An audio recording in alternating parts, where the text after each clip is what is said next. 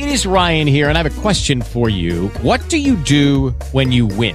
Like, are you a fist pumper, a woohooer, a hand clapper, a high fiver? I kind of like the high five, but if you want to hone in on those winning moves, check out Chumba Casino. At ChumbaCasino.com, choose from hundreds of social casino-style games for your chance to redeem serious cash prizes. There are new game releases weekly, plus free daily bonuses. So don't wait. Start having the most fun ever at ChumbaCasino.com. No purchase necessary. VGW Group. Void where prohibited by law. See terms and conditions. 18+. The races across the country in several states have been interesting, especially in Pennsylvania, where Dr. Oz, trying to get the Republican nomination for Senate, leads David McCormick, the hedge fund manager, by about 2,600 votes.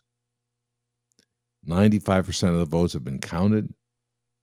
In Pennsylvania, if it's within half of 1 percentage point, there must be an automatic recount. And right now, they're about 0.02 percentage points apart, but they still have that 5% to count. And both say they're confident they'll win. Of course, they would. But it's very, very close. And remember, Oz was endorsed by President Trump. McCormick has got pretty good conservative chops, and that's really why he's done so well. So many other people endorsed McCormick, but Trump went with Oz, and I don't know why, but he did. And so it's really a close call as to who wins that race. And remember, that's a seat that is in Republican hands right now. And so it's vital for the future of the United States Senate, depending on who wins that race there. But look, I think probably McCormick would probably win there. Although Pennsylvania has been such a Democratic state through the years, that turned when Trump got involved, of course. Let's talk about this. We're pleased to be joined by WAD National Senior Correspondent Michael Bauer. You can follow him on Twitter at The Bauer Show. Good morning to you, Michael. Yeah, good morning, Jimmy. And it seems like that lead keeps flipping back and forth as more votes are getting counted. And as you pointed out, 95% of the votes counted so far.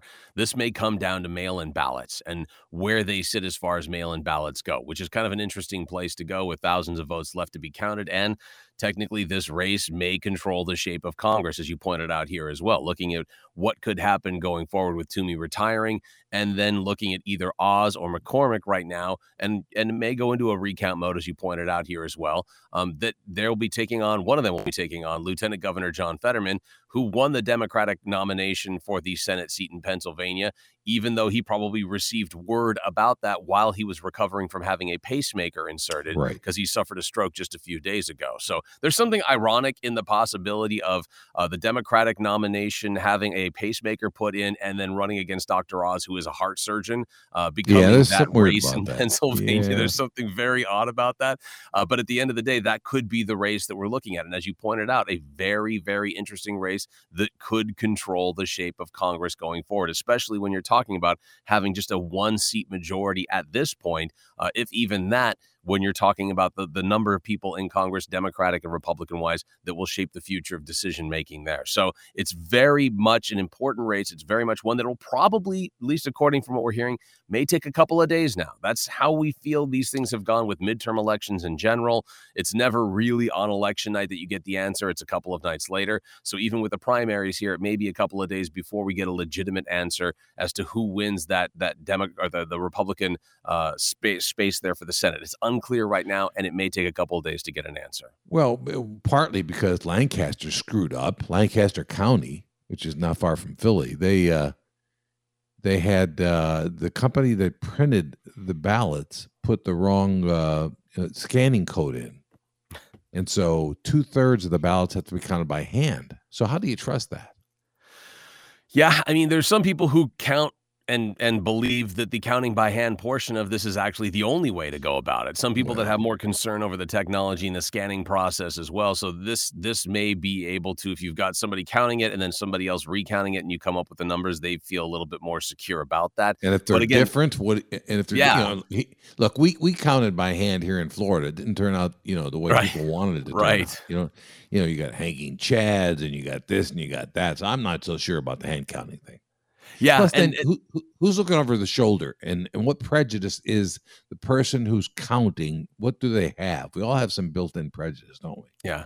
Yeah, and that's true, and largely, as it's supposed to happen in many elements of government, those people watching over are not supposed to be taking that into consideration and just tallying up the ballots. Whether that plays into consideration here or not, we'll have to see. But largely, there are people who do believe that's the way we should go about it. There are people who do believe computers are too easily hacked, that could be a problem with it, and that we should all go back to the hand balloting portion. But that said, Well, it takes time. So if you're looking for immediacy, that's certainly not the way to go about it. That's certainly not the way that you're going to get that portion of things done. we might not find out for days, weeks, maybe, about this race in Pennsylvania.